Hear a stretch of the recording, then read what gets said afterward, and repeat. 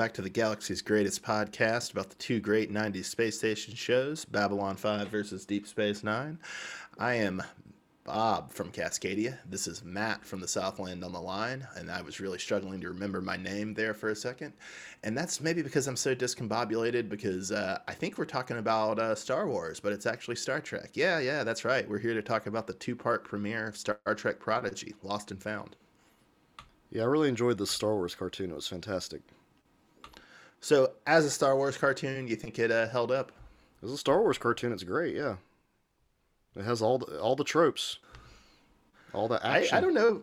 I don't watch that many Star Wars cartoons because I sort of hate the Star Wars franchise now. But yeah, in fairness, I've always hated it. I'm not one of these freaks who thinks like Rian Johnson, stole their childhood. But yeah, no, I don't even know if I would like this as if it were labeled Star Wars Prodigy instead of Star Trek Prodigy. It's got aliens and droids and evil, scary robot people and colorful characters. Yeah. I guess we should start with the caveat that we're kind of aware how ridiculous it is for two men in their 30s to do a podcast complaining about a show aimed at people age 7. So to show that we're aware of the ridiculousness of this, we're not really going to structure this episode like we usually do for our Babylon 5 versus DS9 episodes or our Lower Decks episodes, which honestly, deserve some structure and some thought. We're just going to kind of free associate here. And like we're a 7-year-old, just making free associations and see where we go.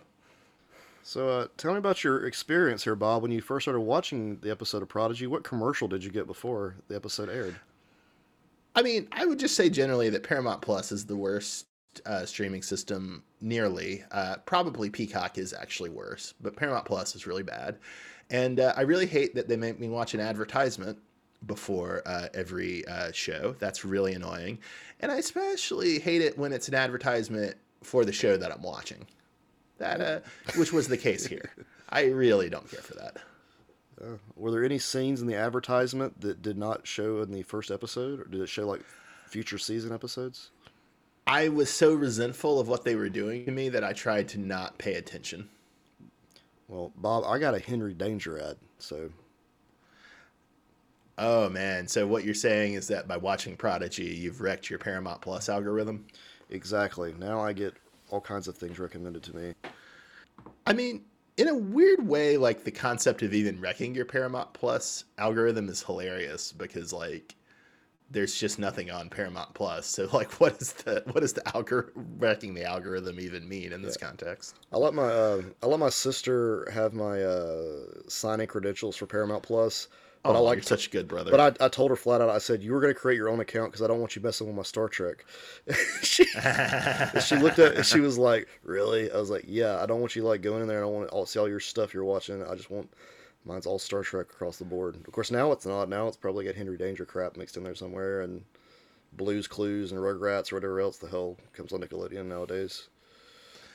Did you notice that on the the opening title card for the show that it had like Nickelodeon above the title of the show? Yeah, that's what they do with all their stuff. They gotta let people know, get their name out there. That's really not classy. That is really Nickelodeon presents. And it's especially not classy since it is a show aimed at children and they're trying so hard to establish like a brand identity for children. It's really disgusting, frankly. Yeah, they do that with everything. It's Nickelodeon's blah, blah, blah, blah, or whatever. It's always been that way. Well, despite you giving me crap, Matt, for watching Star Trek cartoons, I mean, I haven't seen a Nickelodeon cartoon since I don't know when. I was probably 7. Yeah, I mean, they are what they are. I mean, this is like, but if you look at this animation, though, it resembles, like, I guess, the Clone Wars type stuff you see on Disney+. Yeah. It has that same look to So it. what of the Star Wars animation have you watched? I mean, I've only watched pieces of all kinds of stuff. Like, I haven't watched anything all the way through. I can't handle that. Okay. It's all, anything prequel, I'm just like, eh. But I've seen enough images of it that I'm like, okay, I get that's here.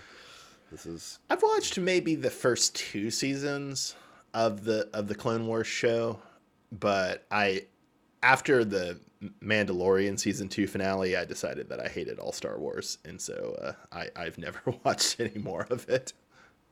Yeah, I mean, you literally this show, the animation, the characters, and the plot, it really looked like it was some kind of failed Star Wars thing that they like retooled to fit Star Trek.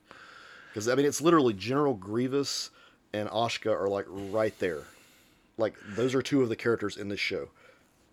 Yeah, so the Dreadnought character is clearly General Grievous. Are you thinking that what's her name? Is it Gwen? Gwen, Is she the one who? braids, yeah. Okay, she's the one who reminds you of Ashoka. Yeah. Exact same look. And yeah, kind of interestingly, like a lot of the other characters are established Star Trek alien species. Not all of them, but a lot of them are just rendered in a more Star Wars way. But I'm pretty sure Ashoka or Gwen and her father, the progenitor, are a new Star Trek alien species. And yeah, like you say, they seem to be designed to look like Ashoka from the Clone Wars, although I'm not sure. I can't remember what species Ashoka is in Star Wars. Well, yeah, and like spoilers, the last shot of the episode, I got confused because I thought it was supposed to be some species I knew I'm supposed to know, but I have no clue. Like it looked like a vampire. I think it's just supposed to be that he looks like his daughter. He's scary. But it's the reveal that he's like the same species as her, I think, is what the reveal is supposed to be. It's like Emperor Palpatine, whatever the hell his name is, Emperor Palpatine. It looks what it looked like. Palpatine. Yeah. Turned around like, hey, look at me. I'm still alive. I will say there's a lot of Star Wars in this cartoon. Way too much Star Wars for my taste. But there's also a lot of JJ Trek. Dal-Rel really reminds me of Chris Pine as Captain Kirk, but like 8. Although, arguably Chris Pine as Captain Kirk is already 8. And he's also incredibly annoying, and he talks way too much. Yeah, as someone who works with little kids all day, Bob, that's the kind of person that they strive to be. You just got to add some Fortnite dances in there, and you're good to go. I don't know what Fortnite is, and I don't want to know. They all want to be like Dal-Rel. I don't even say Dal-Rel. Dal-Rel, I think. Dal-Rel. And so there's also a Kazon slaver here, which made me a little cranky because, like, this is supposed to be the late 24th century, as I understand it. And so there shouldn't be a Kazon in the Alpha Quadrant because it seems like they're, either in the Alpha or the Beta Quadrant, pretty near the Federation. And so, yeah, I don't know. I was just very cranky that they had a Kazon there. What's the Kazon doing there? Yeah, that's kind of weird. Maybe that is strange. You're right. I didn't catch on to that, but yeah, that doesn't fit the timeline at all. Maybe this show's non-canon. Oh man, if they declared it non-canon, then I could stop watching it. That would be I would appreciate that. I hope they do declare that.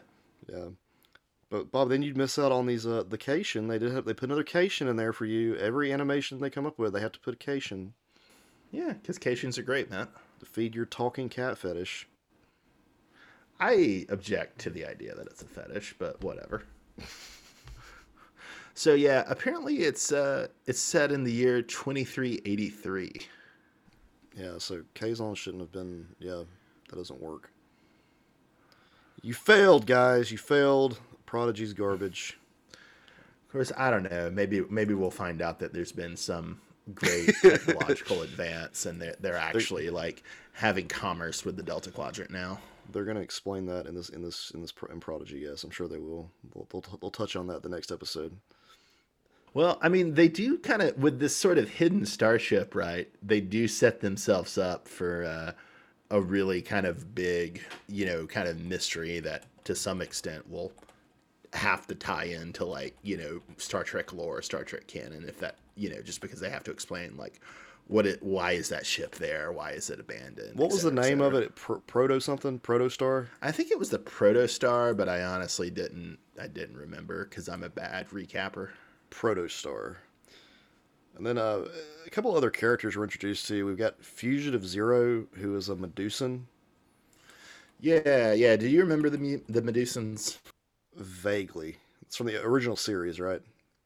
Yeah, they're from a really good episode of the original series. So I'd forgotten that there was going to be a Medusan in the cast, but I was actually kind of happy about that because it's a cool concept, and I'm glad they're bringing the Medusans back.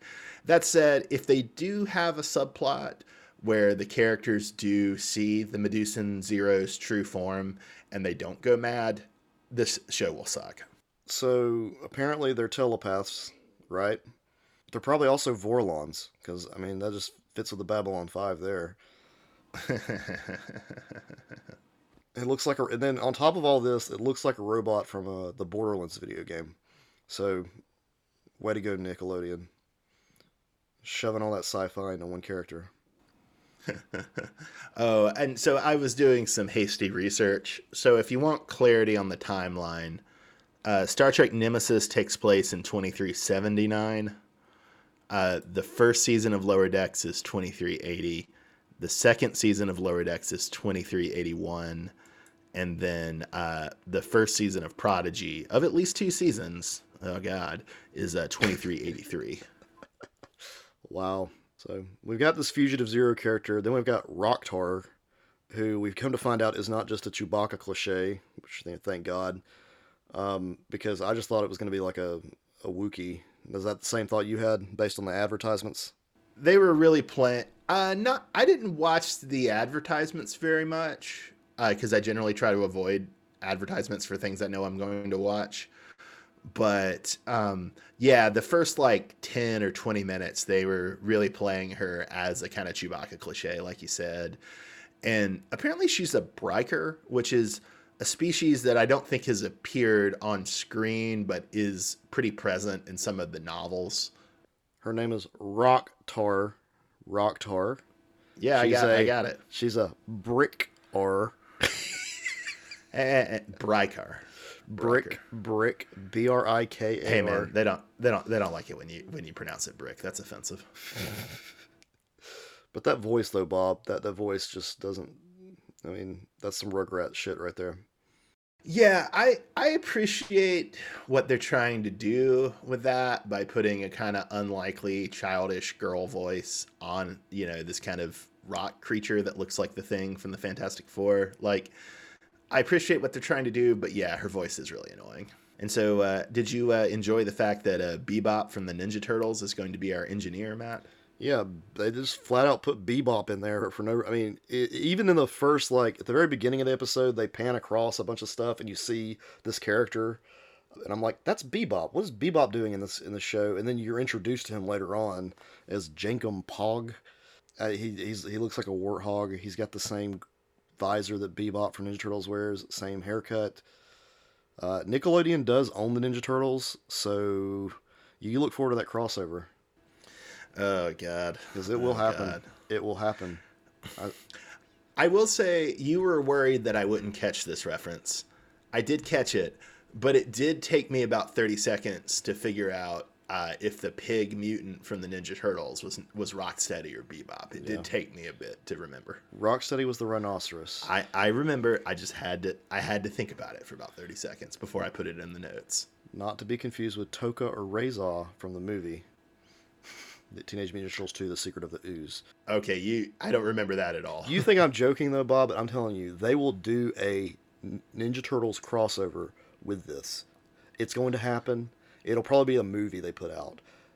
And oh God, I'm not kidding, because because Ninja Turtles went into space at some point. Like they did space stuff, like Fugitoid and all these like even the original comics. I remember when the Archie comics did that, and they were it was really cool. At least when I was like 5. I don't know how it holds up now. Yeah, you're gonna see that happen, and it's gonna be ridiculous. Well, maybe I should. I've been meaning to kind of reread those Archie Ninja Turtle comics, because I remember them so fondly. Maybe I should, just to prepare myself for the shock of when they do a Star Trek Ninja Turtles crossover. Yeah, if you're gonna read the Ninja Turtle comics, read the Mirage, the first set.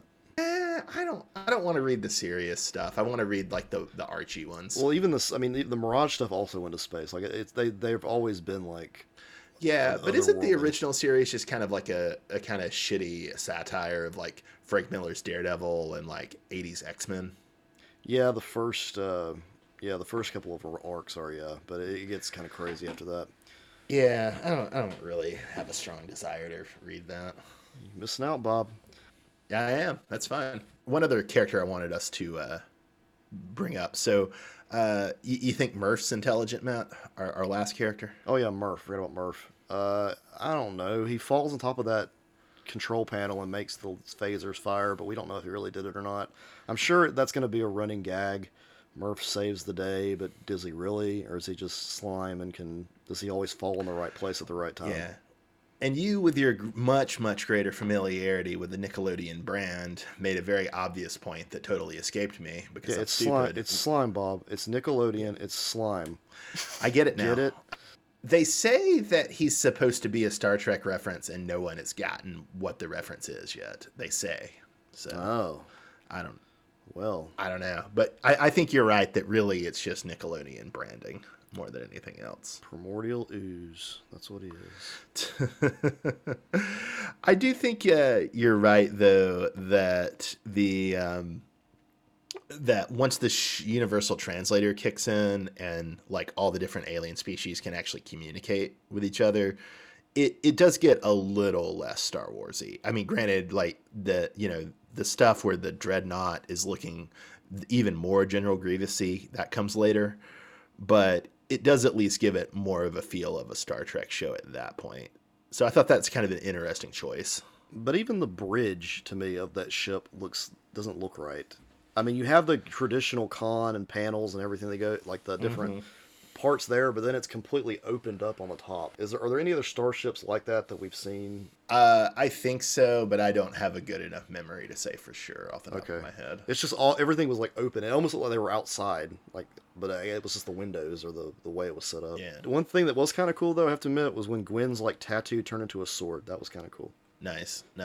Just want to point that out. It didn't give you big lightsaber vibes. Oh, there were total lightsaber vibes, yeah, but it was just neat that it just came out of her tattoo. Like, it just went... It's nice. Nice little scene. Yeah. I will agree that, like, when Dreadnought is running around the ship, he looks very General Grievous. There was, like, a targeting scene that made him seem more like a Terminator or a Matrix robot than a Star Wars robot, but in general, yeah, totally a droid. Yeah, Dreadnought is totally General Grievous all over. So Janeway does show up at the very end of this show. Oh, thank Christ! I'm so glad she's here as a hologram. Yeah, the emergency command hologram. I guess what's that going to lead to? I mean, I hope it leads to her sidelining Dahl. That's what I hope it leads to, because Dahl's awful. That's not what I think it'll lead to. I think they'll just keep her, more as like a mentor or an advisor role. But I hope it just leads to her sidelining that little shit because he's awful. So does this mean like we have emergency holograms for like all the other captains and all the other positions too? Like, can you get like an emergency engineering hologram of Geordi LaForge? No. Like you remember in Star Trek Picard where like the ship has like the one hologram per function? Yeah. But I'm just saying, like, can you zap up certain people? This one has Janeway. Can you like dial up anybody? No, because they would have to program them in, and that's presumably takes some time and some amount of resources to do, and you probably wouldn't do it redundantly, right? Like you'd probably only have like one command program, one science program, one medical program, and then I guess you could, if they were inclined, you could like reconstruct Kirk, or I guess Scotty and Spock are still around, but you could reconstruct like Kirk or Chekhov in the 24th century, but it would be a reconstruction more than it would be like a copy, if that makes sense. I just think that'd be really cool if like you had all these holograms that were running the ship. Yeah. I mean, that's kind of what they do in Picard, sort of. Yeah. I think it'd be cool. I mean, the thing I don't like about it is that it potentially leads to a situation like you had in Rogue One, where you're using, really shitty CGI, like reconstructions of famous old actors and just using the hologram technology as an excuse to do that. Well, Bob, that's why we have these cartoons. You don't understand, do you? That's why we have the cartoon, so we can put these people in here without worrying about their actual physical appearance. I just thought we had this cartoon because Viacom felt they had a market gap and they wanted to plug it. We got to get them kids watching Star Trek, so we'll make it like Star Wars. Yeah, I mean, I support the mission of hooking them early, I guess, but it just seems like you should hook them on the real stuff and not on the stepped-on Star Wars stuff, as long as, we're using the metaphor of selling drugs to children. Yeah, I was about to say, well, you're like, you got to start them on something a little less potent, a little less. I then mean, move, I then move I into the original agree. series. I agree that we shouldn't give these kids like full on black tar heroin, Matt. They should step on the heroin. But I feel like what Viacom is doing is they're giving them cocaine, not heroin. And so you're not making future heroin clients, you're making future cocaine, i.e., Star Wars clients, out of these children. Gotcha. Well, you know there'll be action figures soon, so that's exciting. I mean, for you, yes. Can't wait to get my Rocktar and Murph. We're talking about a children's podcast, Matt. Don't say that. Or, can't wait to get my Gwyn figure. Anyway, with her. My notes screwed you. Yeah, That's great. Thanks, notes. That's Gwyn, great. yes, I almost said Gwyn McCoy. My bad. Well, she'll have a little snap-on. Okay. She'll have a little snap-on sword thing. It's gonna be awesome. All right. Oh man. So you totally rejected the premise of my bit here, but I do want to put this in. So obviously, like, Dahl is supposed to be Chris Pine Kirk, and it seems to me like they're playing the Medusan Zero like it's Spock. You know, it's a little more reserved. It doesn't fully understand humanity, that sort of stuff. Uh-huh. And then clearly Jankum Pog is Scotty just because they're both engineers. And then I put Rocktar as Uhura. I don't know if that's right. It's also not clear to me like what role on the ship Rocktar is going to play yet. I don't know. Maybe Uhura. And then I put Murph as Neelix because Neelix is also the pet of Voyager. And then I think you should label Gwen as McCoy because it seems like she's going to be the cranky one who's always undermining Dahl. That seems like the direction they're going. So I think that's the kind of roles that they're imagining these children playing. Yeah, I'm like not even gonna acknowledge this conversation with you because it really is just a ragtag group of young people who've gotten their hands on a piece of advanced technology they're not equipped to handle. But thanks to their quirky Aunt Janeway, they will explore the universe while outrunning an evil robot torturer and his evil dying leader. Oh, man. Well, I mean, we couldn't ask for a better summary of this Star Trek cartoon to end on, Matt. So I guess we can end on that. Do you want to get together and complain about future episodes? Sure, Bob, because, I mean, honestly, it's not that much for me to keep up with. Only 22 minutes. It's a lot of pew-pew and a lot of jumping, so... Yeah. No structure to you. That's our promise. Just two angry men in their 30s ranting about how a cartoon aimed at 7-year-olds should be like heroin, not like cocaine. That's our promise to you in our coverage of Star Trek Prodigy. We will continue that coverage for, I guess, 2 more seasons or until one of us overdoses. I mean, looking at both of us, I feel like I'm the one who's more likely to OD, Matt. My heart is weak. All right, this has been Babylon 5 versus Deep Space Nine. Usually the galaxy's greatest podcast about the 2 great 90s space station shows, but not tonight. Instead, we were just talking about this crappy Star Wars cartoon. Have a good night, everybody. Thanks for listening.